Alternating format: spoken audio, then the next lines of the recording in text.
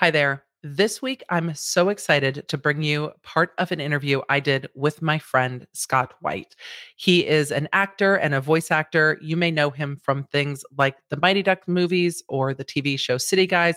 He's also appeared on things like that 70s show, numerous movies. He is a well known voice actor and he voices things like The Sims and Lego video games and movies. He is an incredible actor with an incredible resume, but also an incredible creator and friend. And we sat down and talked about really the business of being a creative, told stories, and shared those stories with you. We also talked about the fact that influencers now can become members of the Actors Union, SAG-AFTRA, the Screen Actors Guild, and what that looks like, what it's like being an actor who's a member of SAG, and what the influencer agreement looks like. I pulled that up and broke down some of the restrictions to talk about this new wave of influencers on Instagram and TikTok and YouTube becoming members of the Screen Actors Guild. It's a very interesting conversation, and we get into quite a lot of stories. So if you're here for it, I am so glad that I get to share this with you. We had a lot of fun and a lot of laughs, and I just hope that you enjoy this. Let's get into it. Hey there, welcome to The Emily Show. I'm your host, Emily D. Baker, badass lawyer and everyone's favorite legal commentator, breaking down the legal shit in the news and pop culture stories you want to talk about. I've been a licensed attorney for over 15 years, I'm a former prosecutor, and I'm a big fan of the cursey words. So let's break it down.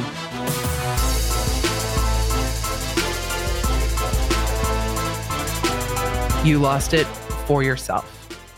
Gunnar Stahl, the Mighty Ducks.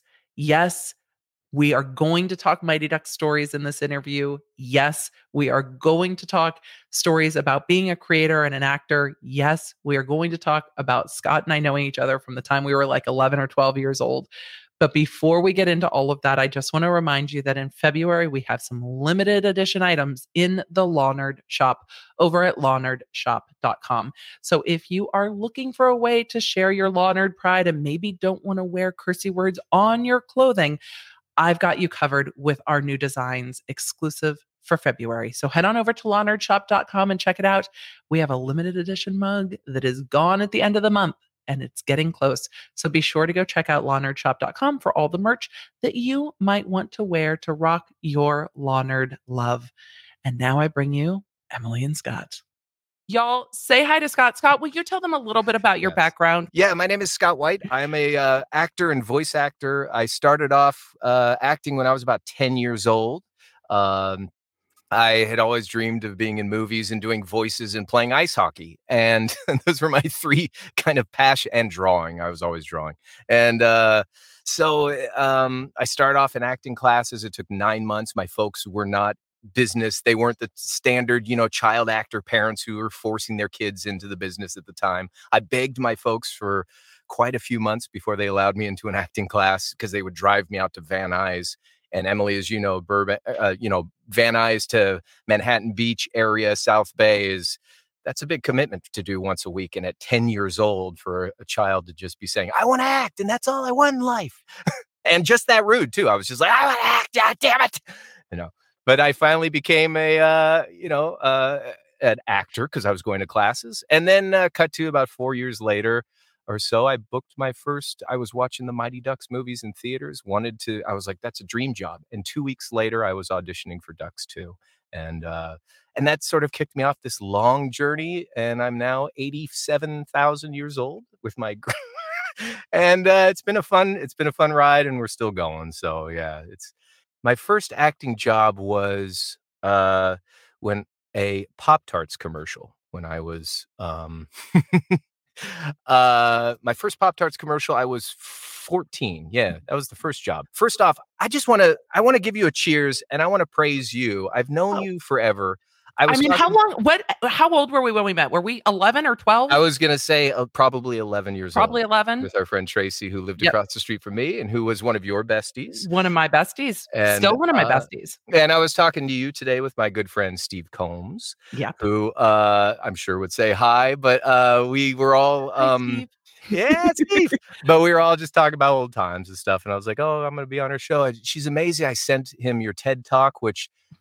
look, I just want to say first off, that was such a great TED talk, Thank you, Scott. and just everything that I didn't know all this because we lost contact there for a little while. Well, you And were filming City Guys while I was yeah, like playing water polo and then dealing with occasionally catching City Guys when I woke up yeah, early enough on the weekend. that was always the hey Scott, I was hungover, Yep. and whose face comes on the TV? Yep. And I'm like, oh my gosh, My college experience. yeah, totally. Not on So City Guys. cheers to you, all your successes. You deserve the best, and you're amazing. You've always been amazing to me, and you're just awesome. Same, And same. I love it. You've always been amazing. We've always had so much fun. Yeah, And we've always just had a really good time. And I think you were the cheers, person mama. I probably cheers. Yes, Mhm. drink. I think you were probably the person I spent the most time with at our last reunion too, because we had such a great chat Yeah. about all of the things, and then we got crashed by like the class of '95 and people from Gundo and all the We things. did, didn't we? And I kind of crashed that party. I didn't pay for that. I Good. just sort of walked in, and one of the parents had their back turned, and I just went right in. Like I totally belong here. It was Yeah. Casey's dad. Don't even worry about it. As an actor, you figure out ways to just sneak into anything. Sneak you know, into even parties. like You're like, behind I belong camera. here. Yeah, totally parties or anything. Yeah. You were like, hey, So- Scott. I'm so looking forward to this, all these discussions and whatever anyone has. But yes, to answer your question, I don't mind. I am 24 years old now. Yes. No, I'm 43, and We're wise. We're wise in our years. we are wise and awesome in our years. And Did you ever 14 think years that- old, I think I joined SAG at 14. So At 14. So you joined SAG with Pop-Tarts or with Slim Jims or Pop-Tarts. with Mighty Ducks? Yeah, Pop-Tarts. So, but Pop-Tarts was the very first job that I booked. It was a commercial that took 2 days to shoot, which a commercial you usually run and gun. You knock it out in one day and you're done. But this was the director of Tron, Yes. the original Tron, and we were on this huge sound stage for 2 days with a huge green screen. It was this giant flying toaster that came down to earth. And, Yep. in the spot, I have it up on my YouTube page. You shared it did you share it on your YouTube channel? On my Instagram and YouTube. My agent, as a lot of agents did back in that day, they would lie and say, oh, of course he's SAG. What it comes down to is a little bit of extra paperwork the production needs to fill out to get someone Taft-Hartley'd, which basically means like you're eligible to be in SAG. But because I was the lead in the commercial, I don't know all the rules now, but it used to be if your face is on camera for more than 8 seconds, you're considered a lead and all these rules. So I was the lead in the commercial, and with a giant toaster that heated up my Pop-Tart and flew back into space.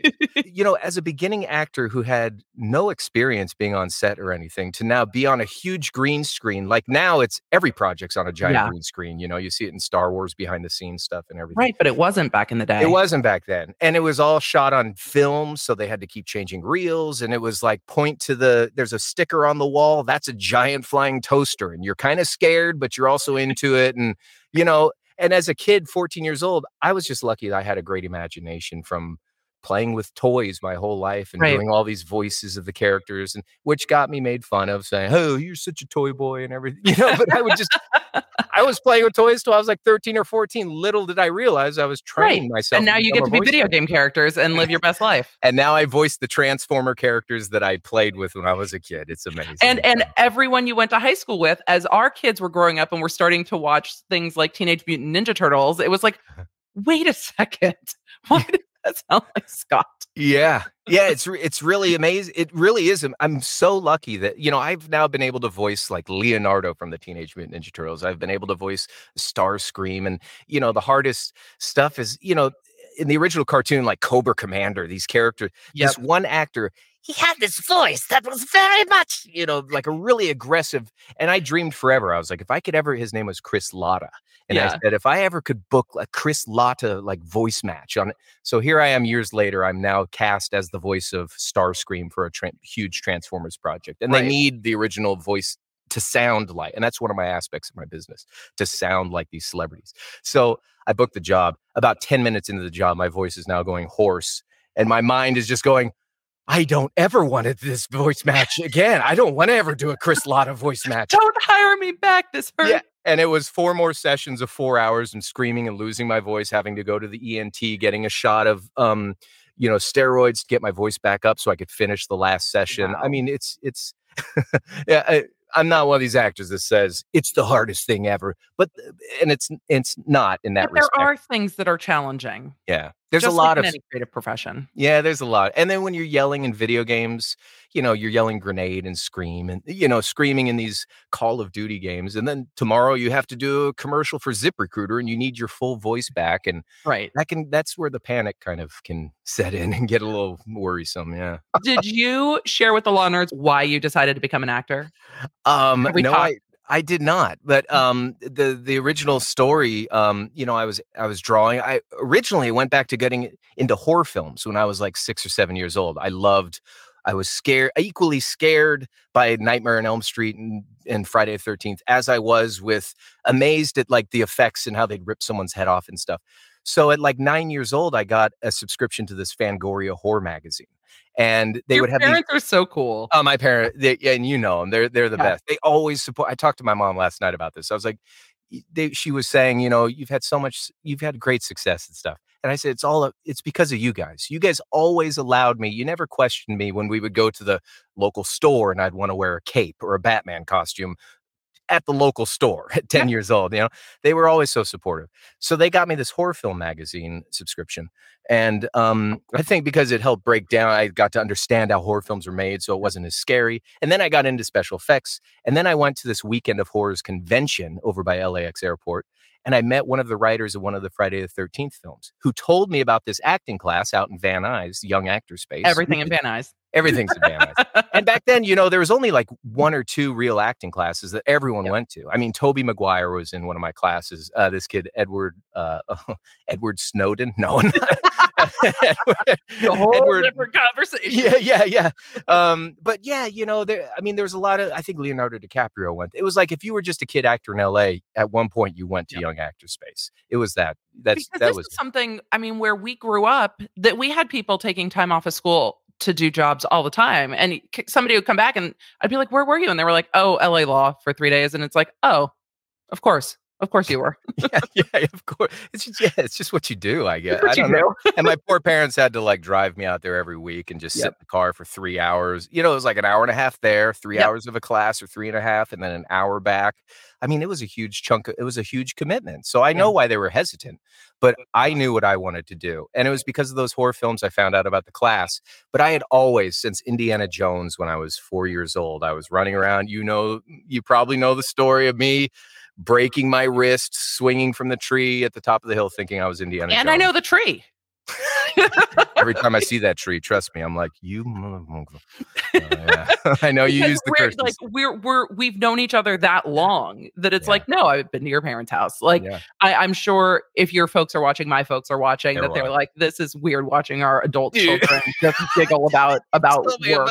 Tell me about it. I mean, we're not kids. We are kids still, but we're not kids anymore, I guess, young at heart. Too gray to still be a kid, but wise enough to get to have fun chats like this. I love it. But yeah, I mean, you've loved film, and it's so interesting now watching kids growing up because the people my kids are emulating are YouTubers. For better or for worse. It's not acting anymore. It's social media influence is really what kids are looking up to. It's like, oh my God, Technoblade's so much better than Dream. I'm like, what is this conversation you're having right now? I have no idea. And my kids aren't repeating movie lines and commercial lines. They're repeating taglines from their favorite YouTubers. And it's amazing.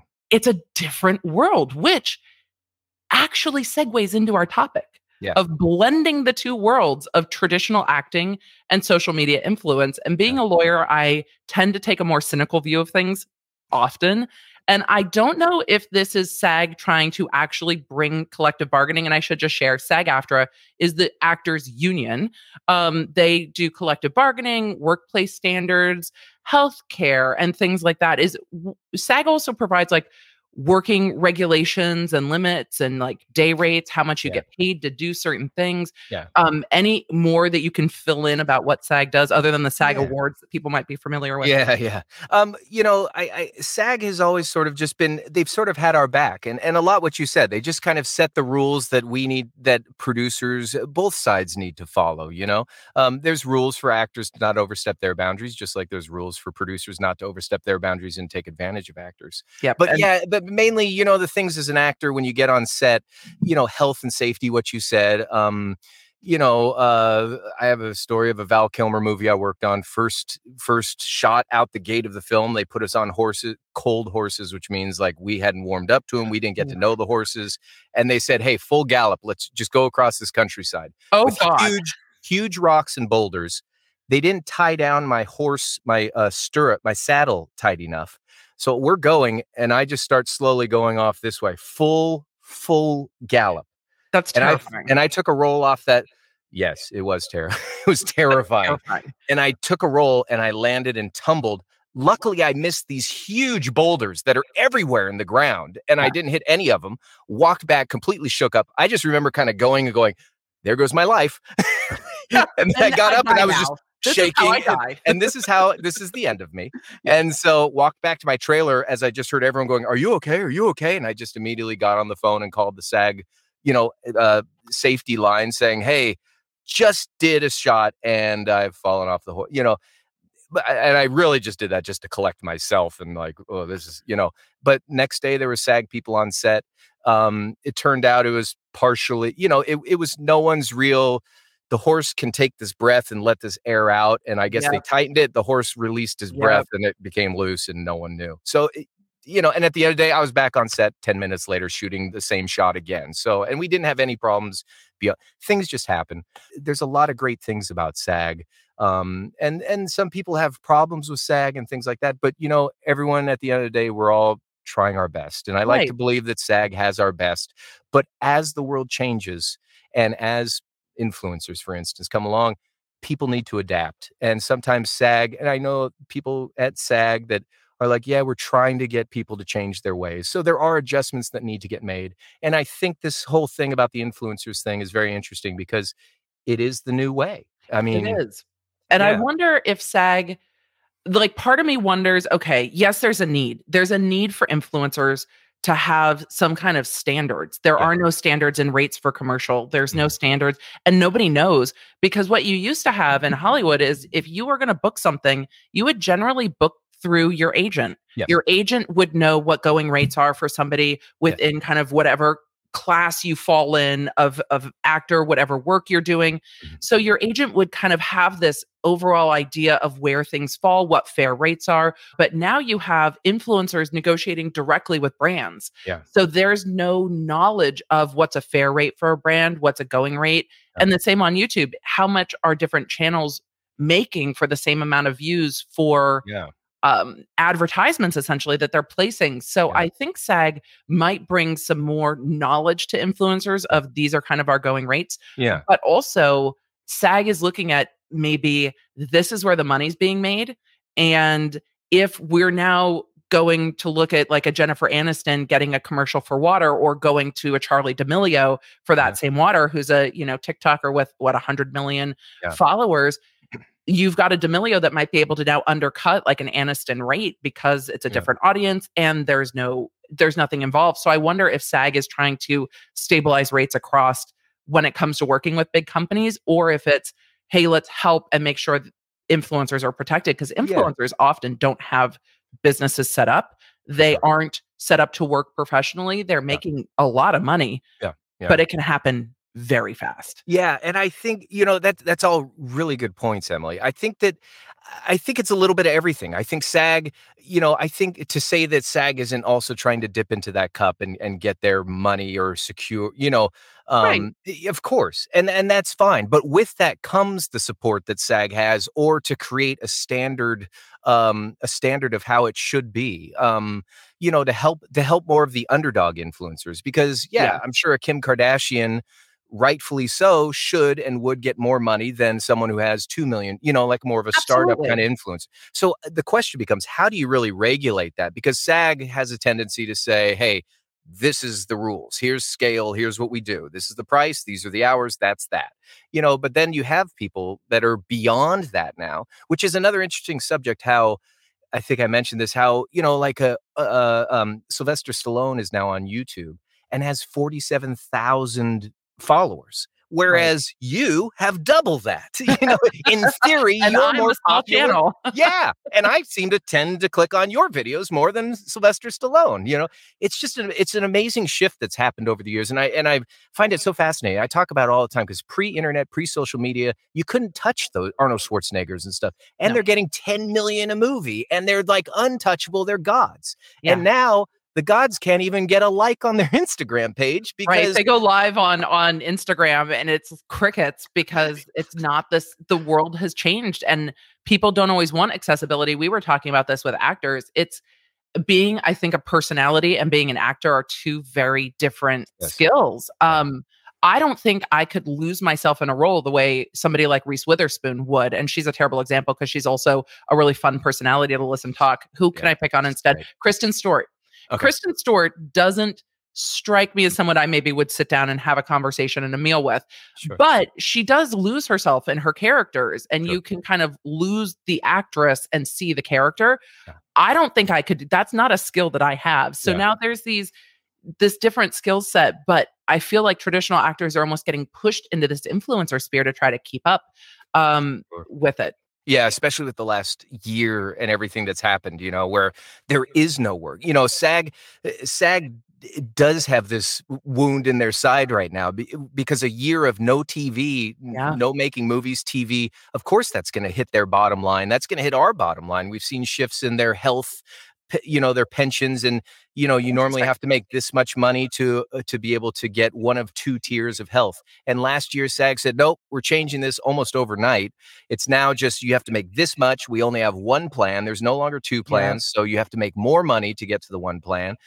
But these are just effects of what's going on with the world, and there's no money coming in if there's no actors that are working to pay for right. the funds. So lucky for us as voice actors, we've been kind of holding the fort down and saving the union in a way Save the by universe. it kind of is. Us Yeah, voice actors will save the universe. But yes, it very much is. It is that sort of we are the only kind of working people and news reporters and things, and and food housewives. The critics. housewives have all found ways to film. Reality TV has found ways to Reality film. I don't TV. know if they're union though, but I don't know what is and isn't anymore, but I remember when we were doing City Guys and the first reality TV shows. I think it started with like The Real World, yep. and but then network TV started taking these shows on. And I remember sitting there with the City Guys cast, and we were all just kind of chuckling, like, "Enjoy that fad for 3 months." And then It's hard to be an actor. yeah, Y'all living in a fucking house, sure. and then all the primetime shows started getting canceled or replaced by reality shows, and now Yeah. the joke was on us, By the and it time was, Jersey Shore came around, y'all were like, "We get it, you guys, we get it. by Do the time Jersey whatever." Shore came around, I was dyeing my hair, doing ab crunches, working on my Jersey X. I'm like, hey, forget about it. I'm gonna do this. We'll get juicy. Get me on a show like this. But yeah, I said, yeah. So getting back to on point, I sort of branch off easy. But I think that You and me SAG, both, Scott. You and me both. yeah, Wandered they're through cut your from the voice. They same, know that yeah. we wander. Something in the water in the South Bay growing up, I feel. But I think that their heart is in a good place, and they're trying to take they're trying to take entertainment and look out for all of us. And And that's entertainment's shifting. and entertainment is shifting. What is entertainment? I mean, like, yes, everyone's watching an Instagram view will get more watches than any Marvel film ever. It's Yep. like, how do you solve these I problems think right Baby now? Shark on YouTube probably has more views than most movies ever does because it has what 1 billion views or something. Yes. Uh, Can I just quickly bring up the fact that not that when we went to the big movie, Absolutely, you can bring up the fact that I'm we went on a date. You we went on a absolutely date can, at I think 13 years old or whatever it was. probably. I didn't even know what a date was. It was a date. Okay, a boy and a girl go out. We That went and sounds hung like out. my mom drove us. We Yep. both sat in the back seat. We We watched. went to the theater in Hermosa, didn't we? Yes, exactly the same theater, AMC there, where I saw the Mighty Ducks 2, where then I was like, this is what I I saw want. Mighty Ducks at that theater as well. Did you go up the elevator? You remember the elevator to get up? It was so exciting. It was like, we're going to the movie. How long's it been since you've been to a movie? Oh, forget it. I I don't miss even it. know the last one I went to. I I mean, know, it's I been don't either. I didn't realize it was gonna be so significant. yeah, it's strange, It's really it's weird to not have these outlets right now, I mean, to be honest. Anyway, we went to see Yeah. Far and Away. We went to see Far and Away with Tom Cruise and Nicole Kidman, And their Nicole first big film. I just remember the movie wasn't that great. It wasn't that great. And then We did. My mom picked us up, went home. That was Hung the out, that was a probably chatted, 13-year-old date. Yeah, probably hung out the next day with Tracy and just kind of sat around and just laughed and goofed off, chatted. climbed trees or whatever we were Yep. And then Yeah, what year did you come back to Costa? Because you were at private school, yeah. before you transferred back Mhm. to our high school. Yeah, so Was that I tough for went to you? a Jesuit all boys, the Catholic school, and I hated it, to be honest. I Yeah, just you're not quite the dudes that go to Loyola. yeah, I don't fit in A anywhere little more usually. creative. Yeah, but I think it was mainly all my good friends and everything, and you included, Tracy included. Everyone I kind of hung out with, my circle, all went to Costa, Yep. and then like my other, the other kids went to Loyola, the ones that were determined to do something with their life. I I mean, was that's totally fair. Yeah, That's hey, that's very fair. hey, it was a great education. What I learned in that first year, let's say in Spanish class, carried me through the next 3 years of All you Maricosta. need. Yeah, totally. I know. "Donde está la biblioteca, Maria?" Mhm. That's about it. You But got it. but it sounds great, and I use it in sessions, believe me. I But don't doubt yeah, that. I booked the Mighty Ducks 2. I went and I worked that film, and actually what happened was Loyola wrote my family letters because I needed to miss 3 weeks or something, and they said, "Well, you need to choose between doing this Disney film or going to our prestigious Loyola school," and I was already out the door, Bye. I'm doing a film and I get to come back to my favorite friends in Yep. my favorite school? Goodbye. Yes, please. I mean, 'Cause you so had booked you booked Pop-Tarts, Pop-Tarts, yeah. and then did you book Mighty Ducks after Pop-Tarts? Pop-Tarts, yes, yeah, that was my second, and it was very I don't think there was a big gap between shooting that and jumping into I mean, my hair grew out, so it must have been 9 months. Within a year, I would Yeah. say, I had booked the Mighty Ducks also from doing that commercial, but it And was that's 4 kind of the years. dream. It very much was. I was lucky. I was lucky. I was so lucky. I had my acting teacher who became my manager, who helped me get an agent, who helped me get my jobs. I was sort of like walked in holding hands with someone who knew everything. So when Yeah. people ask me, how do you get into acting? How do you get an agent? I don't really know because again, I was in this position where someone said, "Hey, I like you. Just come with me this way." You're like, And "Okay, oh, I can yeah, I was see." like, "Cool, I just wanna have fun." I didn't think about money, I just wanted to have fun. I mean, to me, I was like, "Hey, cool, can I play a space alien?" No, and now as a voice actor, I could play space aliens, monsters, any type of anything I could think of, I get to voice, so, but yeah, Mighty Ducks was 2nd, jumped off of that, and I think I immediately booked the, Slim Jim's commercial The with Slim Jim commercial. I yeah, that remember us talking when you were on set of Mighty Ducks on the phone at least once or twice, yeah, and getting to chat totally. about that and about what it was like. Did you ever expect that Mighty Ducks would pop off? Is it what you're recognized most for, Mighty Ducks, or is it City Guys? Yeah, I would say Mighty Ducks for the most, just because throughout the longest time people still recognize me looking as old as I do now, but people still say, "Oh, Gunner from Mighty Ducks." Okay. Why? Thank you. Thank you. But it's funny, there's a whole new lately, especially on Instagram now and getting to connect with so many people. I try to write everyone back that I can. Yeah. It's just a matter of time in the day. But there's a whole new slew of like younger people, and I know there's a group of them watching right now because they were writing me saying, "Hey, we're gonna tune in." Yay! So I mean, with quack Disney quack, Plus and everyone. stuff, my kids have been able to get into the franchises that I enjoyed as a kid. So my kids get dragged along with everything I loved growing up, and they love the Mighty Ducks movies hold up. My kids They do. love those movies because they're a good message, they're good movies, they're a great underdog story. Yeah. You get the slow clap moment, you get Totally. all of it. So, It's all the emotions wrapped it, people pass away, there's the sadness, you get yep, the hockey puck at the end, like, "What happened?" The yep. bad guys turn out to be the nice guys, which can happen sometimes too. I'm sure Darth Vader was a nice guy. He just Well, he had was bad adorable as Anakin. Yeah, he was a good guy. He just hey, come on, his wife got killed, he just loved her and wanted her back, and that's what happens sometimes. You go to the dark side. Yeah, or men are over possessive, resulting in women dying. I mean, one of the 2 I mean, one of the one of one those of the 2 2. story arcs is great. Yeah, I'm One of definitely not trying to defend anyone. I'm teasing you. I'm totally teasing you. No, But did but it you is true. imagine that in your 40s, when you got Mighty Ducks, I'm sure just knowing you at that age that it was like, "Wait, I get to act and skate? Sweet. I don't whatever. I Let get me to do tell you. both? Awesome, I'm in."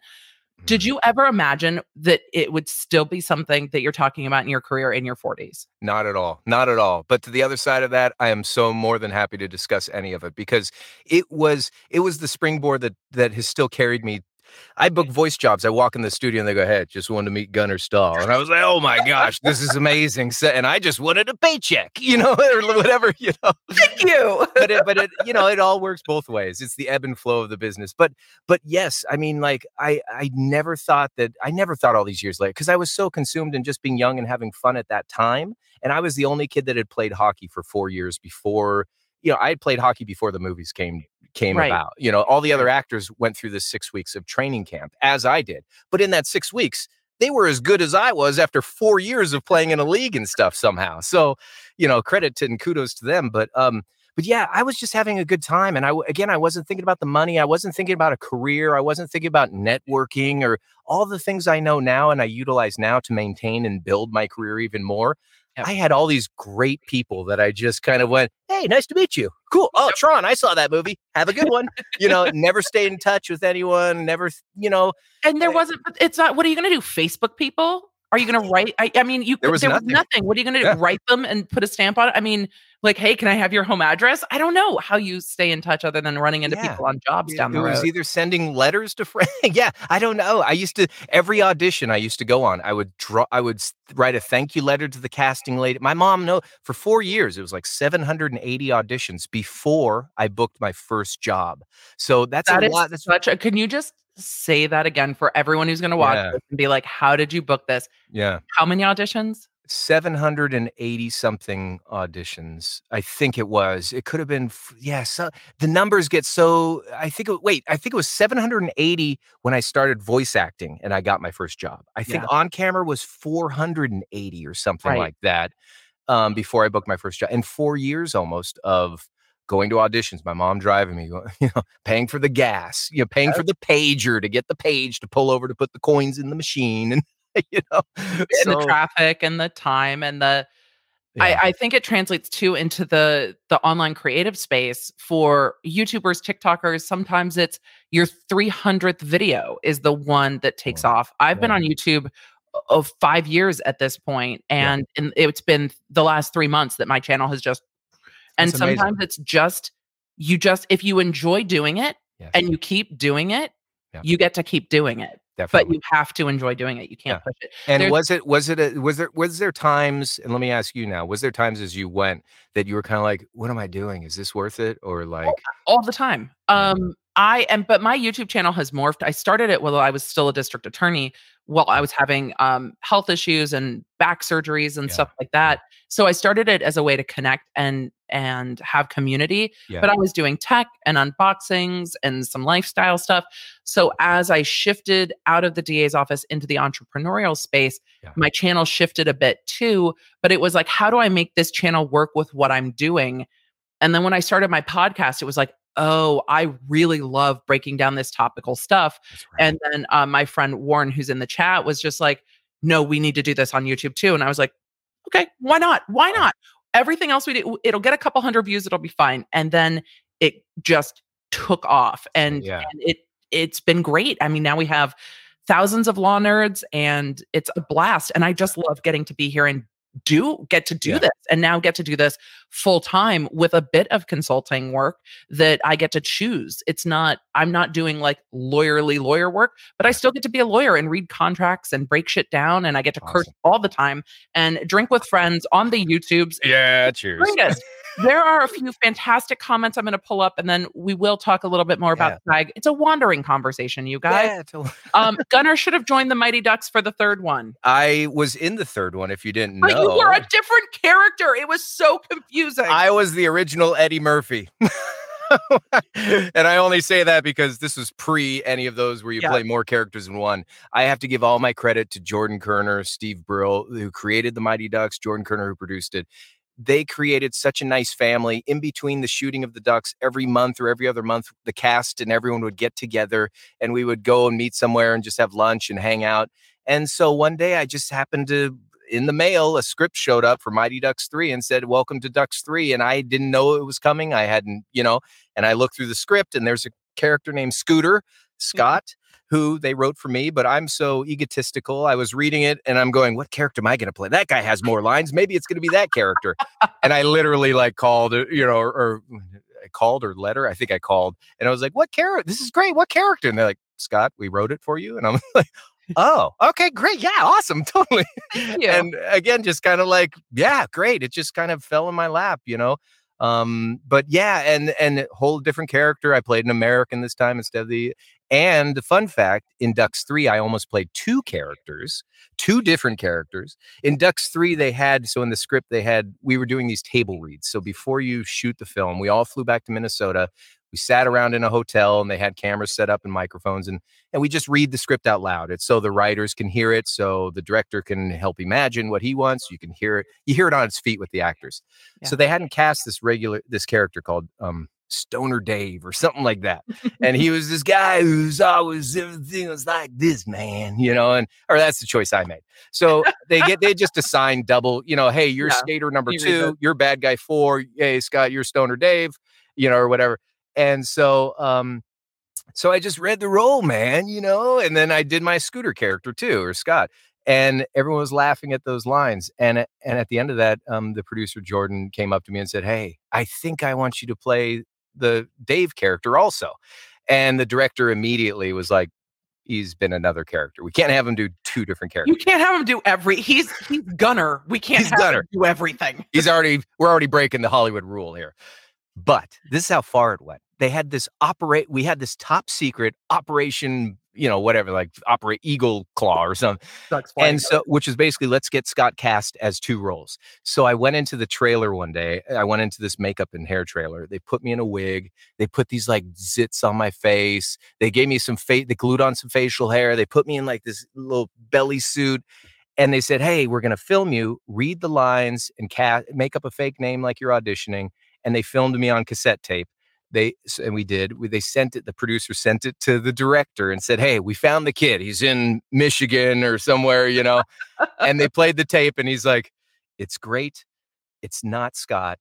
Or, I mean, we know it's Scott. He's not going to play the role, and that's that." So they hired another actor. There's footage, but it's in the trash cans. Never made it. But there's this other character that unfortunately got cut.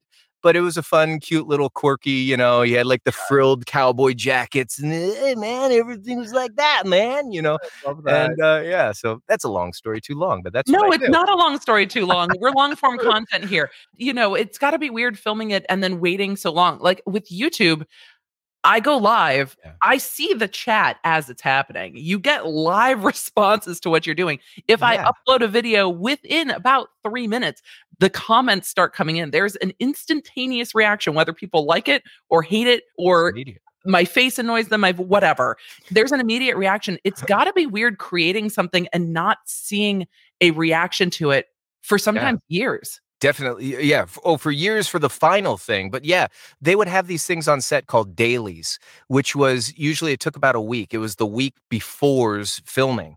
And because it's shot on film back in the day, 35 millimeter, big cans of film. And then they send it off to Hollywood. We were shooting in Minnesota or wherever. They would send it to Hollywood to get processed, send it back. And then they would set up a tent to watch dailies. It was like, where's dailies today? Oh, over by the craft service.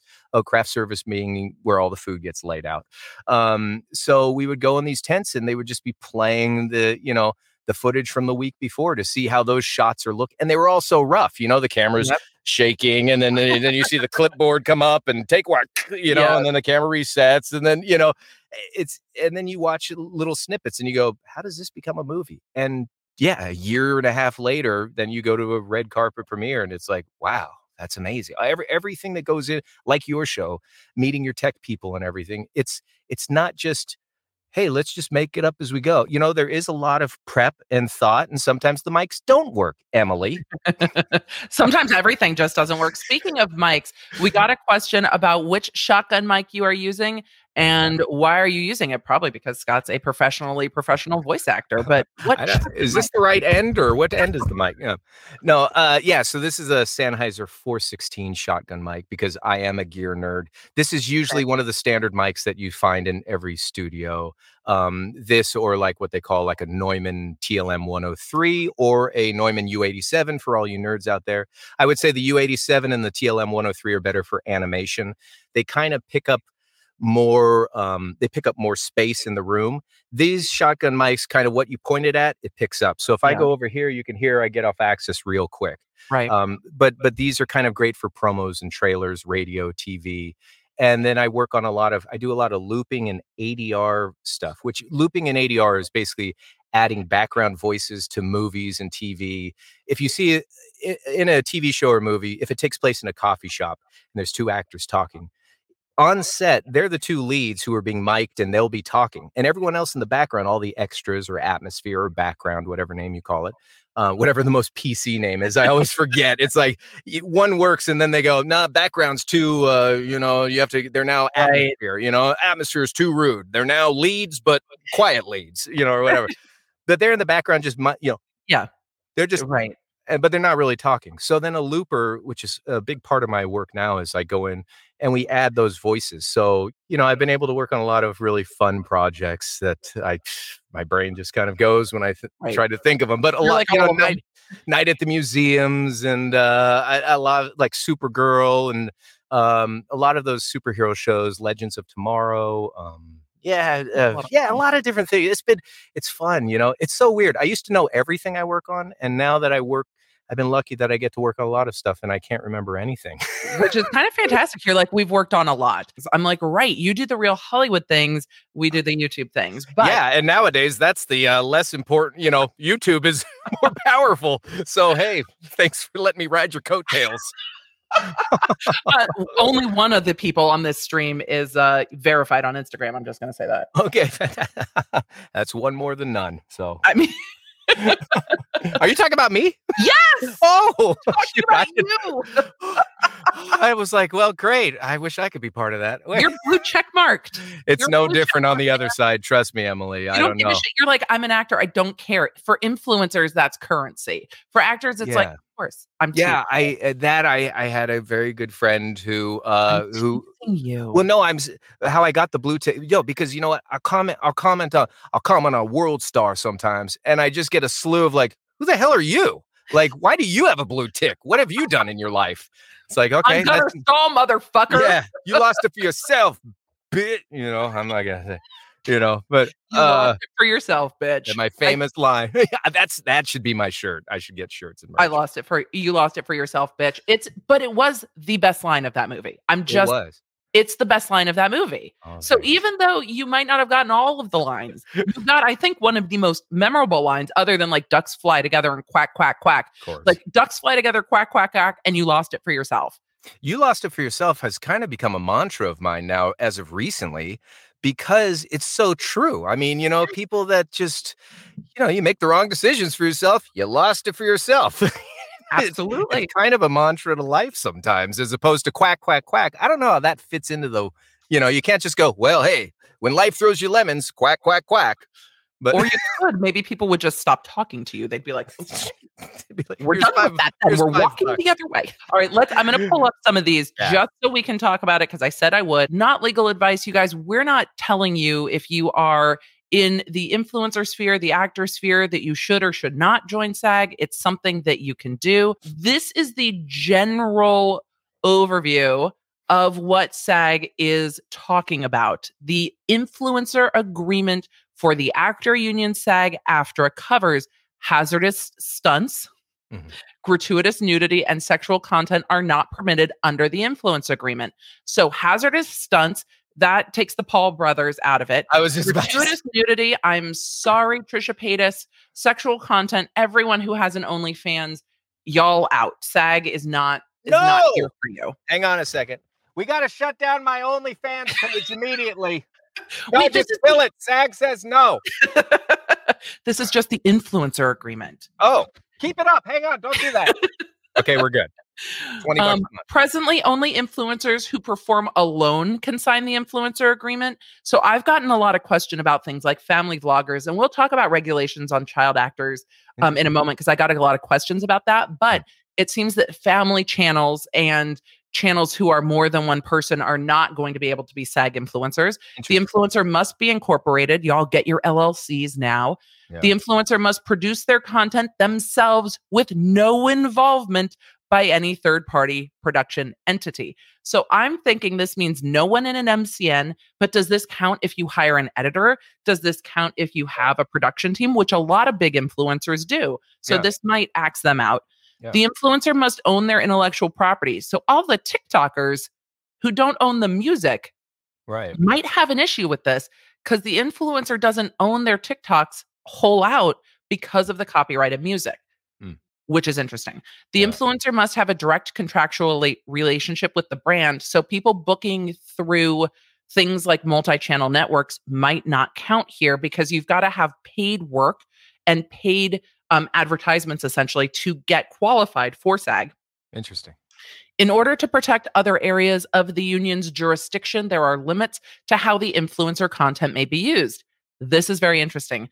Exhibition is allowed only on the influencers and advertisers' social media feeds, YouTube channels, and websites. No use of the content in whole or part is allowed in other areas of the union's jurisdiction. No TV, traditional commercial, or industrial use. So now it's putting the influencers, I think, kind of in a box where the influencers can't do like David Dobrik, a YouTuber here, has done stuff with Chipotle on television. But if he was a SAG member, it reads that he would have had to turn down Chipotle because it's a television Yeah. and he would have been under this influencer agreement. So that's interesting to me. It is. No use of content in whole or in part on TV. I said that influencer content creation cannot be combined with another covered service. So that means if influencers are creating things that get into the other areas of SAG, you're going to have a problem. If you're an influencer, you have to stay in your influencer box. Wow. You can't be in an actor box or a voice actor box, Yeah. or even a producer box or a writer box.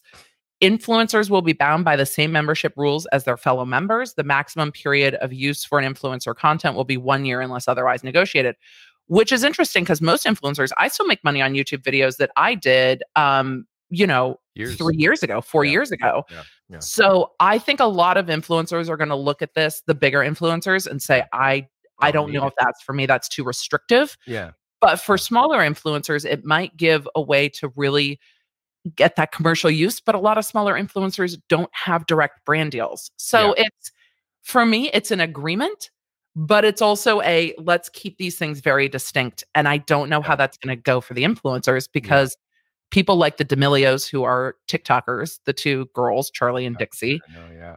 they got a reality show Yeah. on Hulu, Netflix, I don't know. But if they were signed with SAG, my reading of this, if they were signed with SAG as TikTok influencers, they could not have taken that show. Yeah. I think there's a lot of from you reading that and double seeing that now.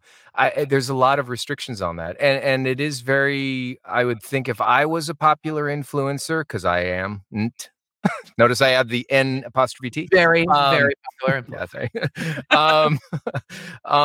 But I would think that would almost, that's almost very deterring because they do. SAG does seem to kind of want it to be controllable. To hey, you just need to be at this level that there's money coming in, and now you just sit here and follow. Yeah. So which could be a good thing for some of these people that are trying to find some stability or some grounding where they go, I don't know how to do it. Brands are coming to me. I don't know how to do this. So, or where does the price start? So that's, and I think it would work. I see this really in the Instagram influencer space. There's a lot of Instagram influencers that are really happy just being Instagram influencers. That's what they want to do. They want to stay on Instagram. The TikTokers a lot of the time seem to me to want to branch from TikTok, but there are these Instagram influencers who also blog and also do a thing that might really well fit into this because they're like, I don't want to be on TV. The thing that's hard for me, if I were looking at this and looking at a creator that I liked, I'm like, but How much do you need it? Is it worth limiting yourself? And if you're Yeah. taking the $3,000 a year plus 1% of your earnings, could you hire a PR agency? Could Yeah. you hire a manager to help with Right. reading contracts and Right. getting contracts? Right. So it's interesting to me. I think there will be some who will want to be a part of SAG for sure and Yeah. should if they want to. Yeah. And I think for others, you're going to have to really read through it to Yeah. understand the restrictions. Yeah. But that's true with any contract. For sure. Before you know the benefits, know the restrictions. Yeah. Know the restrictions first. Yes. Because I know firsthand that could come up and bite you later when you Oh, go, I think I should get paid for that. Oh no, your contract said, yeah. oh, I didn't read that fine print. So Yes. yeah, yeah. So But funny, it's in that 10-point font. yeah, exactly. When it goes to the smaller font, you read the smaller font first, and then you kind of work your way up to the bigger stuff. But it is interesting how they want someone who doesn't have, you mentioned the editing thing or your team or whatever. That's really deterring, I would find, because I think most so. of these people, you get to that level, and it's just the natural step of getting, I need an assistant. I need someone who can help me get through the days because so much is going, because being an influencer takes so much more work than just doing an audition and submitting it and then you wait. It's you got to edit, you got to do Creating the everything. sound, you're Yeah. creating, you're filming, you're doing your tech, you're You're the writing. performer, you're writing. You're writing, you're lighting, you're filming, you're editing, you're acting. You You're are doing your all own of it together. producer, and so when they say you can't be associated with producers or you can't have it's like, well, but I already am a producer, so are you saying I can't do it because I'm already technically a producer? I just haven't given myself that credit yet. So I there's a wonder if lot of they'll weird things. define production entity Yes. in this more and what they mean by production entity. Because if they mean an editor, then it's going to be a problem. If they mean a actual licensed SAG production entity, Yeah. I think that would be a different thing. So Exactly. we'll see some of the details on this. The entire agreement is just coming out. It's going to be linked below where the agreed upon influencer details are out. If you are an influencer and want to read them, you can read them for yourself and kind of start to see if this is something that you want or something that you just have questions about. I think it's fascinating. I don't know. Reading these restrictions, I don't know if traditional actors will really give a shit about it because it really is keeping the influencers like over there and Yeah. keeping the actors over here. Yeah. So the union's not commingling influencers with actors, it would seem. I want to Yeah. see if the SAG Awards starts doing like influencer of the year. Yeah, definitely. I think you see it with years ago too, where like William Morris or big agencies would come along and they would start signing these Vine stars or people like that for no reason other than to just get their fingers in them and claws in them before anything could happen. Because the sooner you can get them, the more you can control your, not bringing up any sort of Britney Spears controlling stuff, but once you got your claws in them, once you sign with SAG, the golden rule, you cannot do anything that's not SAG. So they then have that control, that blanket that they've now thrown on you. So, it becomes like, how do I be myself if I'm going to go about doing this? There's also a very interesting side that you probably don't know. There's some actors, union actors, that are now trying to get SAG to be open to allowing non-union actors to just join SAG for like a window of time.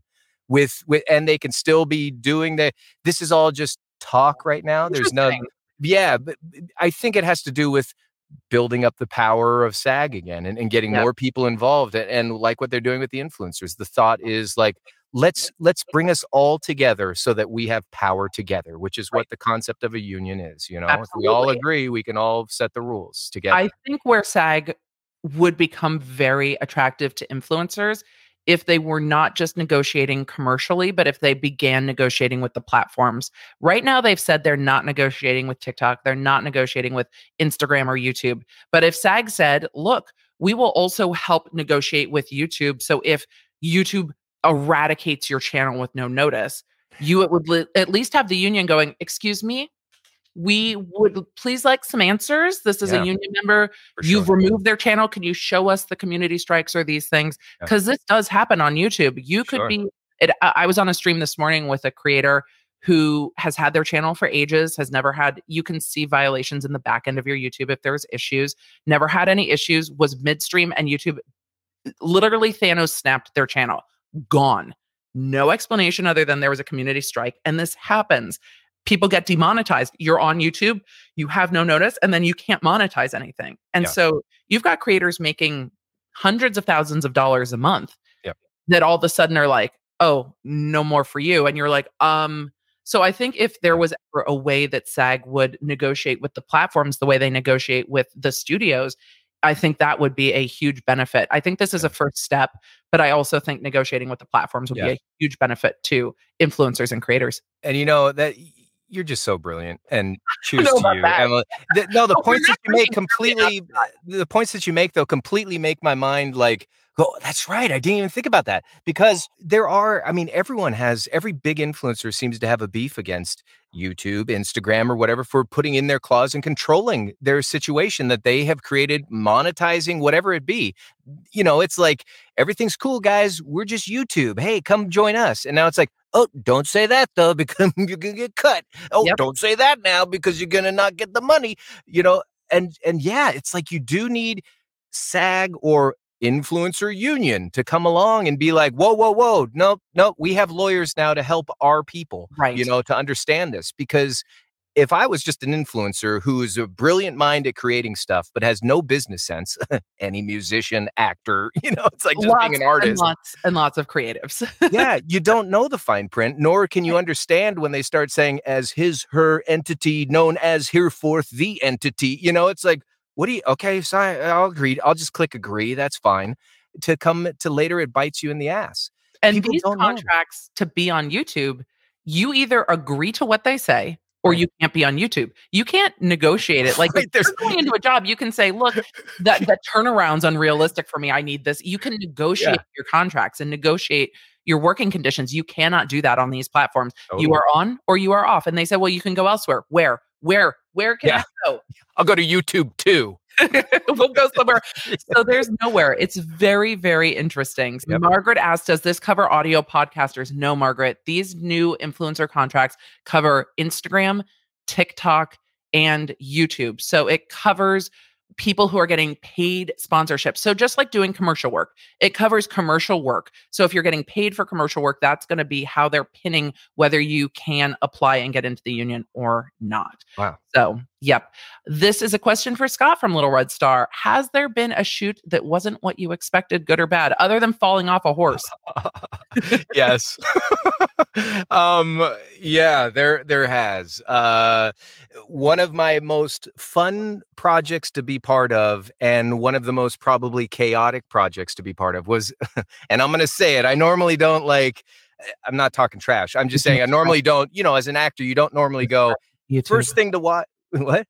We're just friends up here on We're YouTube. just for We can thanks. share Don't the tell secret. anyone, okay? Share How the many secret. people?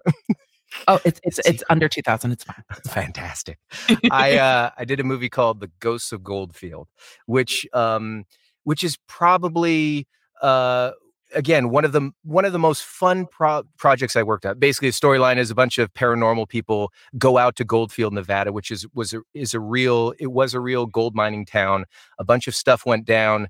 And there's a Goldfield Hotel, which is supposed to be historically and researchery is one of the 7 portals in the world where spirits can come and go and cross sides and stuff.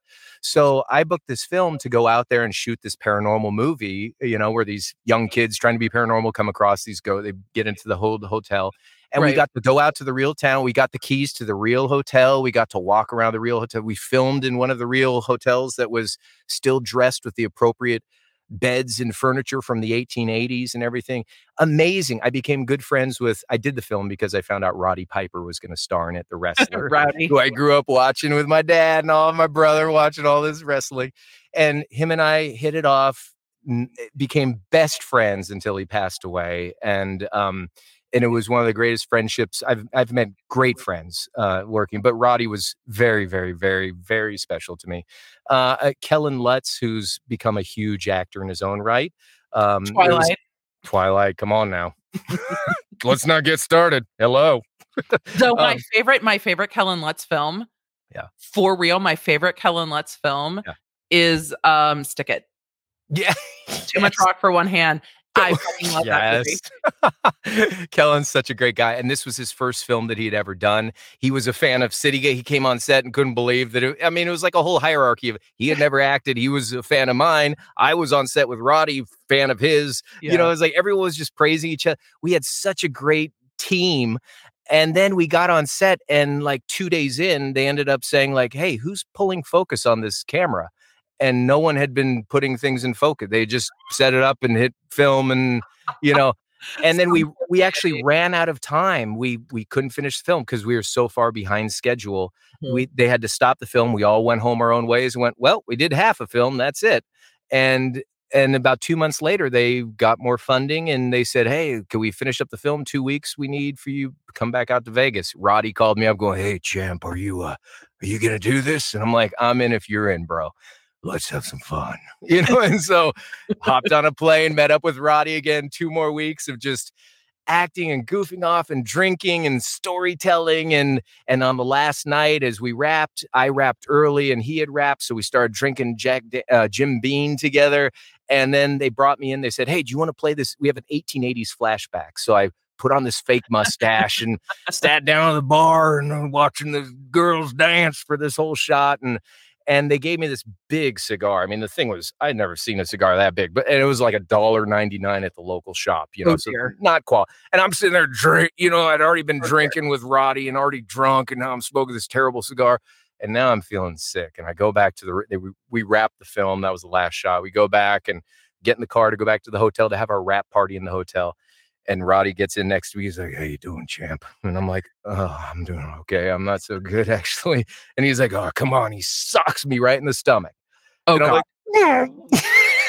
like, like I felt that. and Roddy, he would always go, I'm going light on you. One time he was like, you want to feel what it's like to get choked No. out? And I'm like, not really. He's like, come on, everyone needs to feel it once. I'll go light on you. Everyone needs to feel it once, he said. Yeah, he was he was like a dad to me, he's I'm gonna choke you up, choke you out real soft. Three, are you ready? Three, two, barely did anything. I was like, okay, Dad, we're good. Didn't put any pressure on.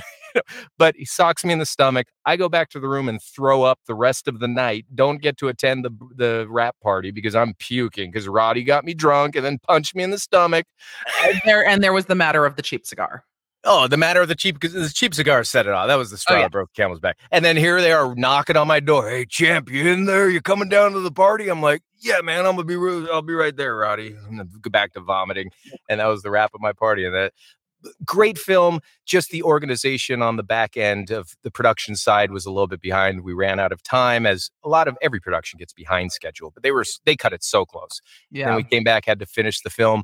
The edits were a little bit off. Still a fun film, but I watch it. It's great memories. But man, I was terrible in that film. Unexpected got to be besties with Ryan Piper.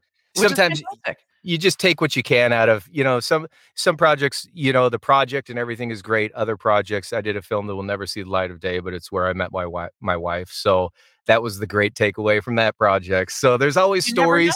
There's always stories from everything, good or bad. And the bad ones are usually just as fun or more memorable than the good ones in that respect. It's got to be so weird creating stuff because with YouTubers, most of the time we create stuff, we edit it, we throw it, like it goes up. It's got to be strange to create and then not have that control. I feel like the social media influencers are like, no, I control my light. I control my angles. I control what I say. I control my pacing. I control my editing. But to stand out, perform, and then let it be in somebody else's hands, and it might never see the light of day would be odd. Yeah. But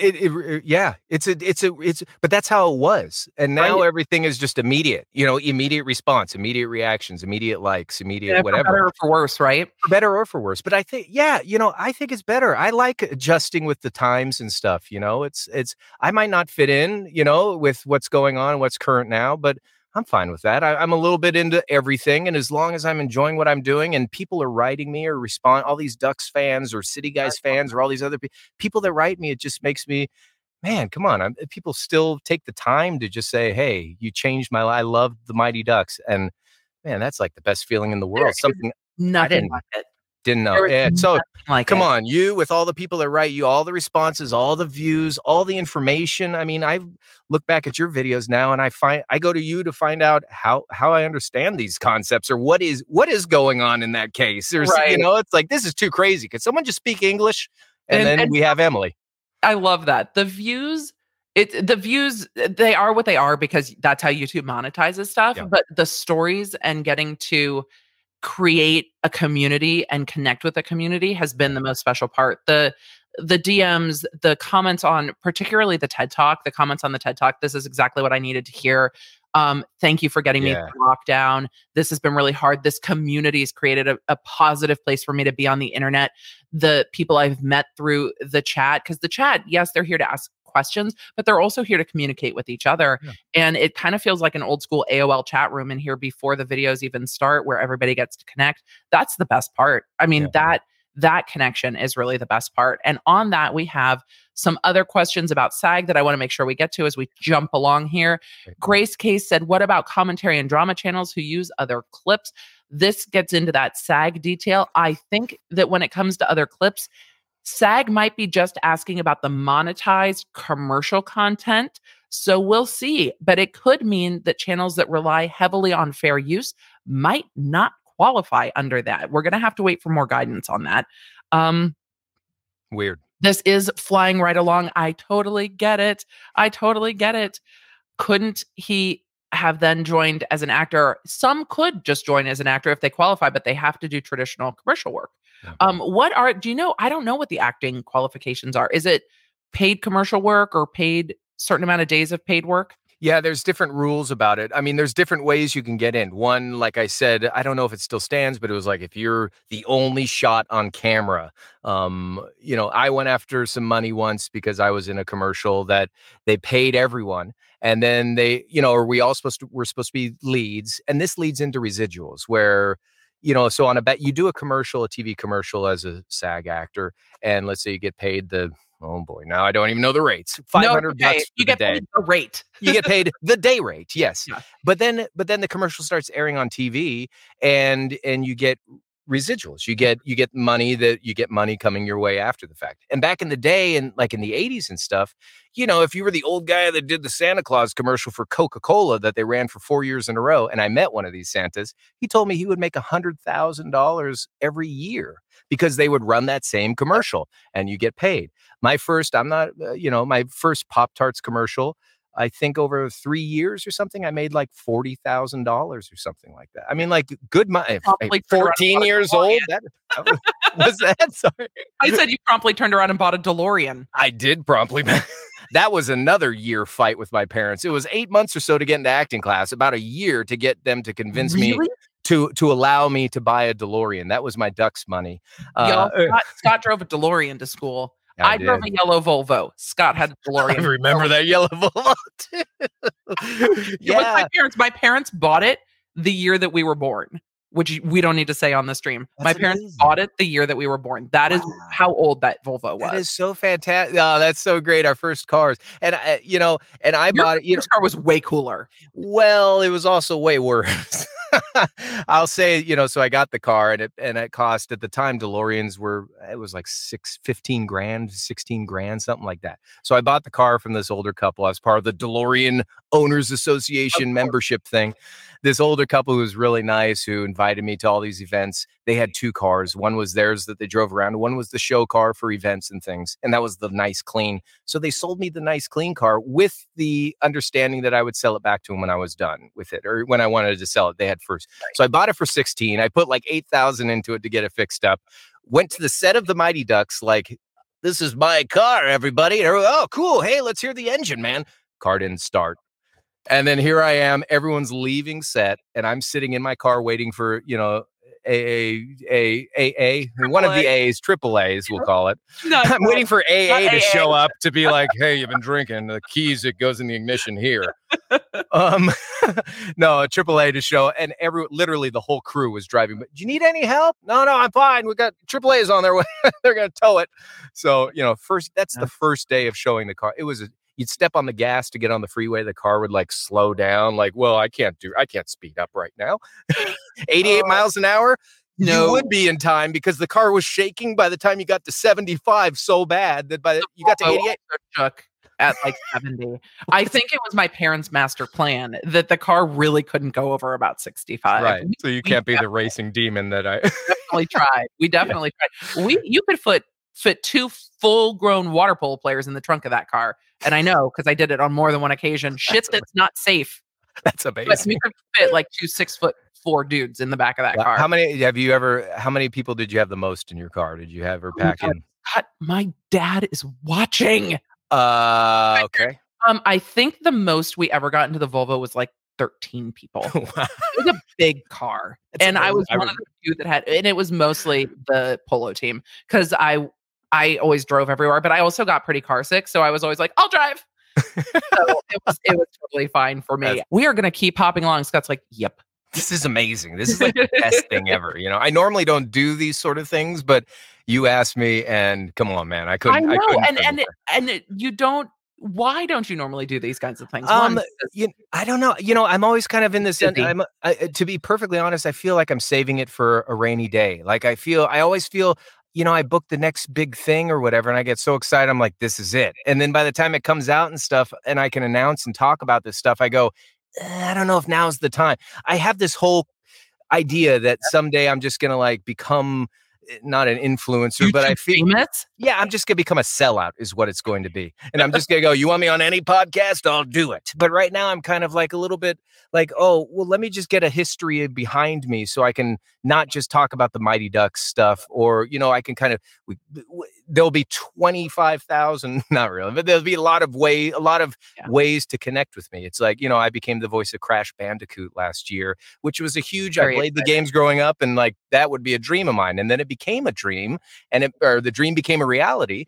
And now I'm like, hey guys, I'm the voice of Crash Bandicoot. Wait, don't tell. Let's just keep that under wraps because they do No, that at Comic Cons eventually when I start doing Comic Cons. And I'm always just holding off instead of just Scott, sharing. You you know what have I'm a massive fucking resume. saying? I It know. goes I don't years know. beyond the Mighty Ducks. I mean, Yeah. how many different brands are you the voice of?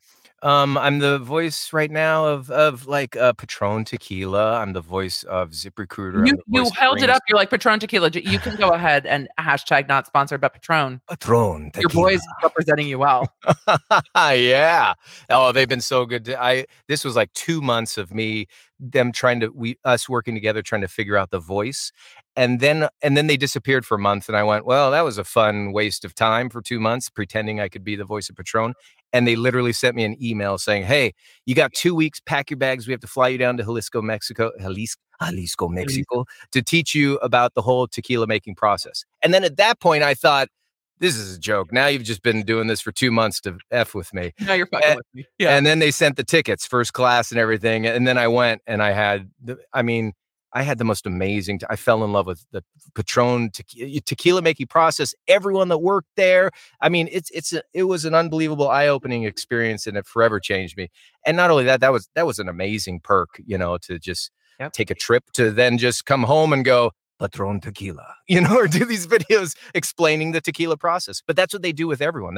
They really say we're a family, and they really mean it. My name is on this brass thing on their Patron tree of life, where it's like, it's the Patron family, and you get to put your name on the tree and it stays there forever.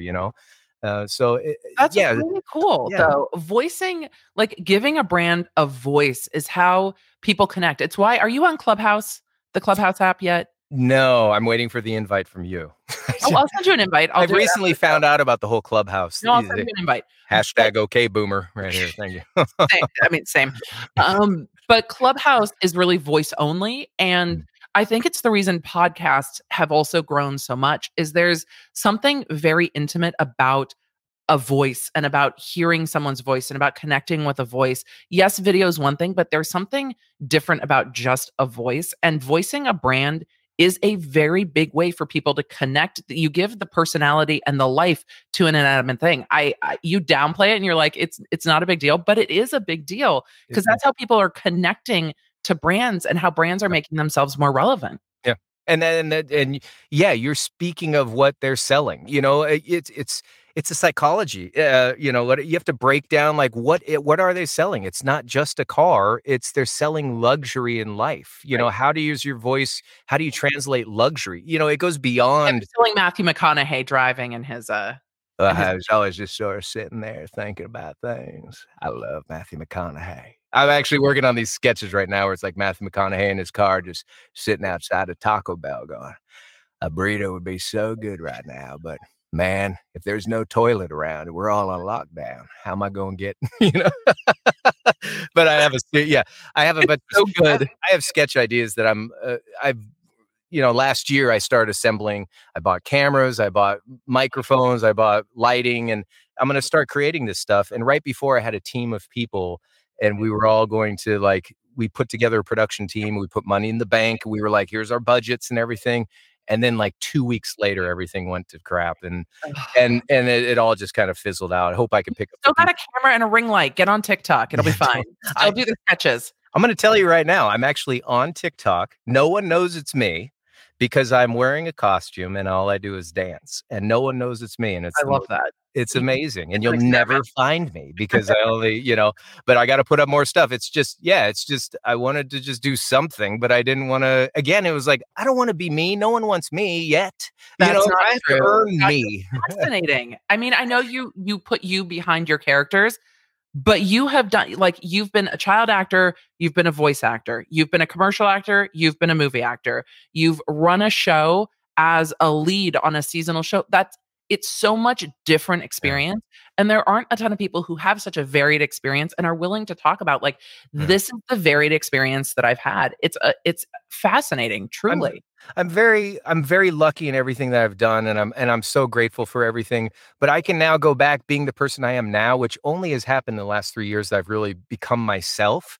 But I can say that a lot of that was just insecurity, like I had friends and everything growing up, but I always was into my own thing with the toys and the voices and the acting and stuff. And I was not in a bad way, but I was just insecure. I didn't know really where I kind of fit in, like looking back, Girl on the water polo team also didn't know where I fit. This is why watching your TED Talk, I was like, man, it's so amazing when you get to this point where you realize the past or realize past things. So I can say now that it's all sort of an insecurity thing. And now I'm not slowly, I feel I'm a lot more in the last 2 years, especially. I've become my own person and I'm very secure in my own shoes now. And I know who I am. So I know who I was, but that's also feeds into why I've been hesitant, because it's like, man, I was so insecure and just not sure. I loved what I was doing, but I wasn't thinking about do people love me? Or because I just thought in my head, I'm just lucky to be here. And forever, I'm lucky to be here. And the thought of this whole career has been a joke and it's all going to go away tomorrow. And that insecurity is still here with me when I do voice job. I don't think it ever really goes, but there's always that thing man, has this been a 30-year joke in my career? And tomorrow everything will get washed up and go. Get a real job. Yeah. I feel I'm going to be 70, retired, and I'll be like, I think everything's gone away because it was a joke. It was a play on me the whole time, but yeah, it's really, but yeah, now who I am, I know that, I need to just take more steps towards becoming this secure person who is fuck it, this is who I am. I'm going to be me. And hopefully people will want to go on this journey with me because I have great ideas, sketches. I want to reunite the cast of City Guys. I want to get some ducks on a podcast.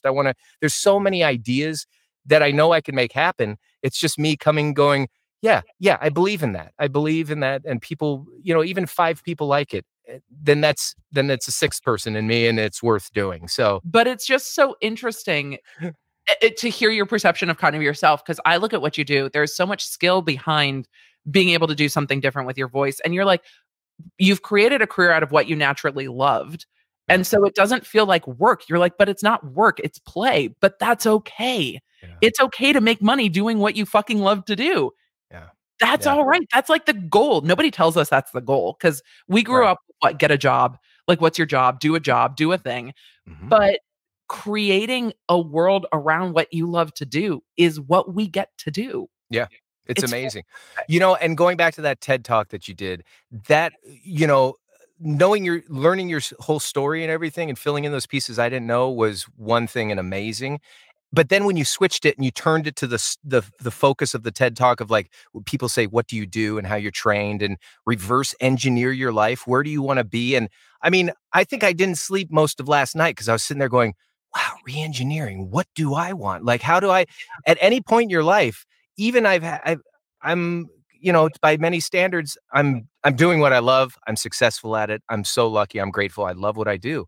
But there is an element that immediately I responded to going, what do I want to do? Because this is my life. I step in this 4x6 room. No one bugs me all day. It's my way. I step in here and I've realized I avoid everything out there. COVID, it's so bad. All my musician friends aren't working, haven't been for even longer than the COVID. Yeah. There's so many things, but I come in here and then I just focus. And I work sometimes from 7 a.m. until 11 p.m. just doing auditions, doing jobs, doing whatever, because I just avoid having to focus on that stuff. It's all, but when you said, you said what you said, it's like, man, I've thought forever. It would be nice to have a place in Hawaii and just, live on the beach and, or whatever. And You it's like, could put how those do I you could put the blue blocks in Hawaii, you could put them. believe me? When you said that last night, I sat there going, okay, so I need the studio in the room in Hawaii and I need to, or whatever. I mean, it can happen. And now with everything going on now, I think the business is going to change because I've done everything in this booth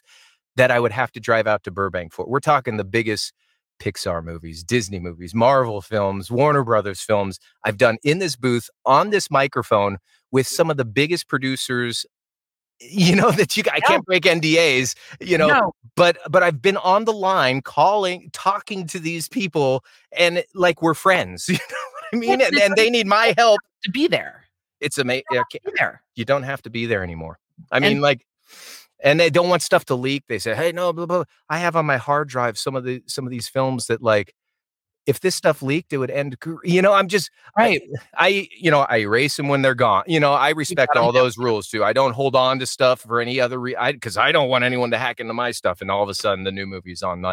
But Absolutely. but it's funny how the whole shift has changed from like, you won't know the sides or the film until you get on set. And now it's like, hey, you're going to be working on this. We're sending you the whole movie. Make sure that it's like, okay. It's awesome. I'm in such a lucky position. And I love what I do. NordVPN downloaded. They were a sponsor on the channel, which is why I'm Fantastic. great question from Joe. Scott, how was it recording the voice in Sims 4 with their language? Sul big dag mek storpge. Sul to all my Sims fans. Yeah. Joe, it was working on The Sims, which I'm still working on. We've been doing that now for 8 years. Wow. It is an absolutely, it's a gift from the gods because not only have I grown so much, because to speak in a foreign language is one thing. To speak in Right. no language is another thing. And to do that in a session where we wake up, we start at 10 a.m., we go till 6 p.m., speaking gibberish all day long. It's usually two of us in a room, so it's usually a guy and a girl, so they can easily edit the female and the male voices. But it's absolutely a blast. The whole cast is amazing. My brain has become 3 times because it's not 30 times, it's 3 times faster. I'm getting older.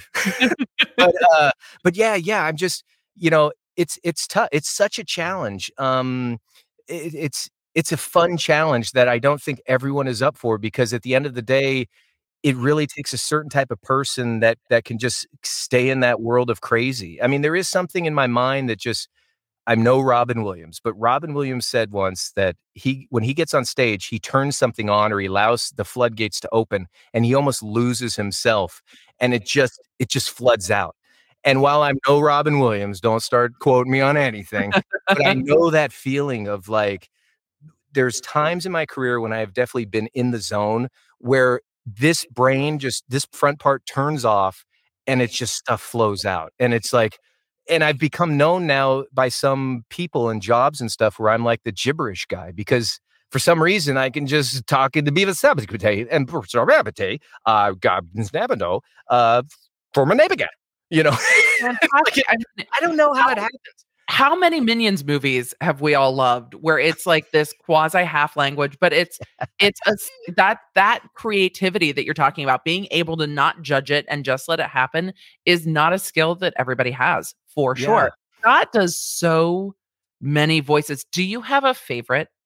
Oh, I'd say right now I do a Morgan Freeman that I'm really enjoying.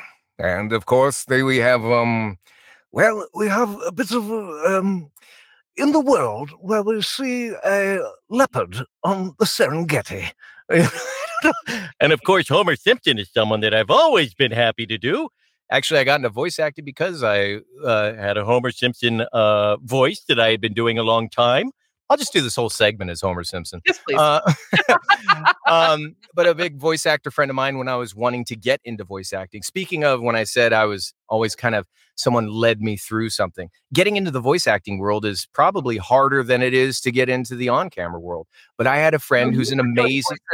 As long as I've known you. Yeah. I mean, that's just, I've been doing that, forever. Since I can remember. Yeah. So, I'd always kind of worked on my Homer impression, and a friend of mine who was a voice actor knew I wanted to get into voice acting, called me up and said, "Hey, they're looking for Homer Simpson for these video games. I know you do a good one. Come over to my house. I know you want to get into voice acting. I know the casting lady. I'll record you. I'll submit it. We'll just see what happens." Well, I booked it. I then worked the job. My very first voice acting audition and job was voicing Homer Simpson for these these flip phone video games. And because they didn't have the budget for Dan. Right. And then like a week after I booked that job, I got a random call from the agency who represents the real Homer, Dan Castellaneta, and said, "Hey, we heard you booked the Simpsons gig. Would you like to get into voice acting?" And I thought, would I ever? Heck yeah. That's how I got into voice acting. I didn't have to, again, audition for an agency. I didn't have to make a demo and send it to everyone in town. It just happened. I'm so lucky. I don't know. It's just everyone has their story, and it just kind of, I don't know. People say, Scott, you're a good guy, and good things happen to good people. And I hope that that's true. I hope that everyone, if happened for you, and you are a good guy. Oh my goodness. Here's another question from people who know you, because we haven't even talked about this yet. King Quinn, what was it like working with the cast of that 70s show? Absolutely the best experience. I mean, I was lucky enough to be in the last episode of the first season. The week that I was there, everyone was, again, I walked onto that set and Topher Grace immediately was like, "Oh my God, City Guys." And it was so because he was a no one from Indiana or wherever he was from. And we, I was there in the very beginning when there weren't, I don't know if egos came out or whatever. You always hear stories. Everyone was so nice on that set. They hadn't gotten their little clicks, and they were still just happy to be there. They found out that week they got picked up for season 2 and 3. So they said, "Hey, Scott, come to the wrap party. We're having a blowout." And they had cake, and everyone was like treating me like I was a regular on the show with them. Topher and I became good friends for a number of years. I was lucky enough to watch Topher's career absolutely take off and sit in the room when I won't share certain things just out of privacy, but when he was like, "Scott, they offered me a lead role in my first lead role in the film opposite of huge name actor, and I don't think I'm going to take it." And I was like, "What?" And it was like, "Well, I just don't know if that's the right move for my career at this point." And it was, like a dream job in my mind was as these people became more famous and huge, that became, it's like another level. I would sit in these rooms when they would have these like PR meetings of like, how do we expose that these two are going to dinner together? Okay, we'll take them to this restaurant. Well, I mean, like a whole behind the scenes thing of Hollywood that I never saw. But working on that show was an absolute blast. My character, I didn't book it at first. They hired someone else. I was so bummed because I so nailed that job. And it was one of the most fun jobs I've ever. The cast, the crew sang my lines in front of the live audience as they screamed as I did the, "Oh, you'll pay for this, Foreman. Donna will be mine." It was just and I had the long hair. So when I did the turn, it flipped like Darth Vader's cape and stuff. I loved every second and every line I had on that show. And I was supposed to do 3 episodes. I did the end of the first season. I was supposed to do 2 more coming back to the next season. Unfortunately, I was doing City Guys, and it became a conflict of studios. NBC wouldn't let me out of the City Guys contract to do more that 70s show. And so, it happened. But it was the most fantastic week that led to a great friendship for a number of years with me and Topher. And then stuff just happens. Topher's a great dude. It's not like we had any falling out or anything. It was just he became too busy. And now I'm segueing to something, and we're going to run out of time. But I was one of my first early on. I booked a Batman video game, and I booked Battlefield 2, and I was running back and forth between the studios. And the Batman game, I was doing 4 hours of, "Hey, it's Catwoman. Hey, Batsy, I could fight." And then I go to the next session where it was just screaming, "Grenade!" Screaming as loud as I can for 3 days in a row. And on day 1, I lost my voice. Day 2, I went into my ENT the next morning and got the steroid shot, which basically gets your voice back up to running speed for the next few hours. Went in, screamed out of that. Next 2 days, went in for another shot on day 3 and went back. I mean, like, yeah. And steroid shots, after years they can do. I only take steroid when it's desperate and I can't speak. But that was my first experience of vocal stress, yelling too much. My agent even said, maybe you shouldn't take both the gigs. But I was starting. I was like, I could do anything, And I learned. Learn. Have you ever turned down a job because it didn't feel right or wasn't your vibe? Yeah, totally. Yeah, there's been times when especially as we get older, you learn that no is, they always say no is the most powerful thing you can say in Hollywood, but no it's just the most powerful thing you could say for yourself, And yeah. Wait, one more for the people in the back. One more for the people in the back. No is the most powerful thing you can say for yourself. Yeah, that's my TED Talk. It's a little short. Thank you for coming to Scott's TED Talk, everybody. Have a great day. I'm teasing. Wow. Yeah. For whatever reason, though. Yeah. Saying no because of either rates or because of just not wanting to be in that position or wanting to spend, working on a film, you're making a big commitment. Maybe you don't want to make that. I don't know if I could do a Marvel film and train for 8 months to become some jacked dude. I don't know. I'd be Hawkeye all day long. I'm like, hey, you're going to take me out. And my son and I have started doing competitive archery. I love it. But I get to train doing all this stuff. You're going to feed me. You're going to tell me I'm great. You're going to have a hair and makeup. But I imagine that is only cool for so long because it's also away from family. It's a lot of work. It's long days. It seems very cool from the outside being like, wait, you just control my life and tell me what to do. I'm in. I love it. There's so much great about it. But when you look, especially like these training, because it's like, I'd like to be a superhero. Well, that requires all that physical stuff. And you watch any of these videos on YouTube of like, any of these actors, what it's like to, and they all say the same thing. It's miserable. You eat cod every day. It's the worst thing. You're always so full feeling and you just feel like throwing up. And I don't want to do that for 8 months to end up looking like, hey. Do you like going to conventions? Are conventions a lot of fun? Forget it. Yes. I go to conventions incognito. Like I'm usually in a costume. Like 2 years ago, I go to this LA Comic-Con every year. It's run by we do a panel, this voice acting panel with my good friend Kiff. One down in San Diego as well, or just the one up at the LA convention? This is the one at the LA, the Stan Lee's LA Comic-Con. Mm-hmm. The ultimate is kind of the San Diego one. And I've been there and I've been drunk, but my whole thing was, and I've been there and I've been drunk. That's awkward. But I was drunk and I was there. But I did say to myself, I'm only going back there if I'm going there for work, at some point, because it's such chaos just to find parking and hotels and you have to, it's too much. So it's too crowded. But LA, I go around 2 years ago. I had a full Jason costume, Friday the 13th, Full Circle, the horror film. And I just walked around the whole day. I didn't say anything. Even I went with my buddy Steve and my other voice friend, Eric Lopez. And I just walked around the whole day and didn't say a word. And just people walking by going, oh my God. Like I am so about cosplay and costumes and doing all that. I have a full Kylo Ren costume because actually last year I wanted to get involved with like St. Jude's stuff. But I wanted to go to children's hospitals and do that sort of thing. I was like, it's time. Like I've always wanted to.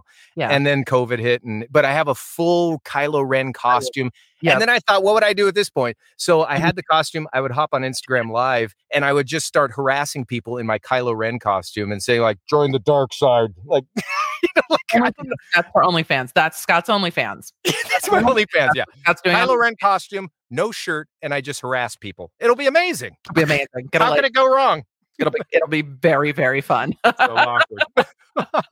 I think you're going to get a lot of requests for more of you sharing your stories and sharing what you've learned. I mean, a takeaway for creators is it's 400 auditions, it's 800 auditions, but then it's Mighty Ducks. Then it's getting to be Crash Bandicoot. Then it's, if you love doing what you're doing, auditions are always a chance to keep perfecting what you're doing and keep moving towards the next thing. And that lesson is so important to hear from someone as successful as you. And I appreciate you for sharing it. The two takeaways are just keep doing what you're doing to get where keep doing what you love to get where you're going.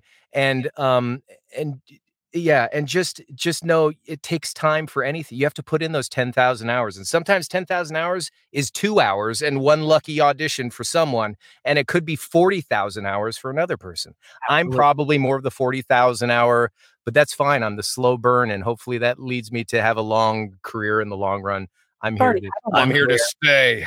You've already had a long career. No one's getting rid of you. You're like, we'll We'll do voice. We'll do this. I know. I just want to go to sleep, Emily. I'm so tired these days. We're fucking old, Scott. I know.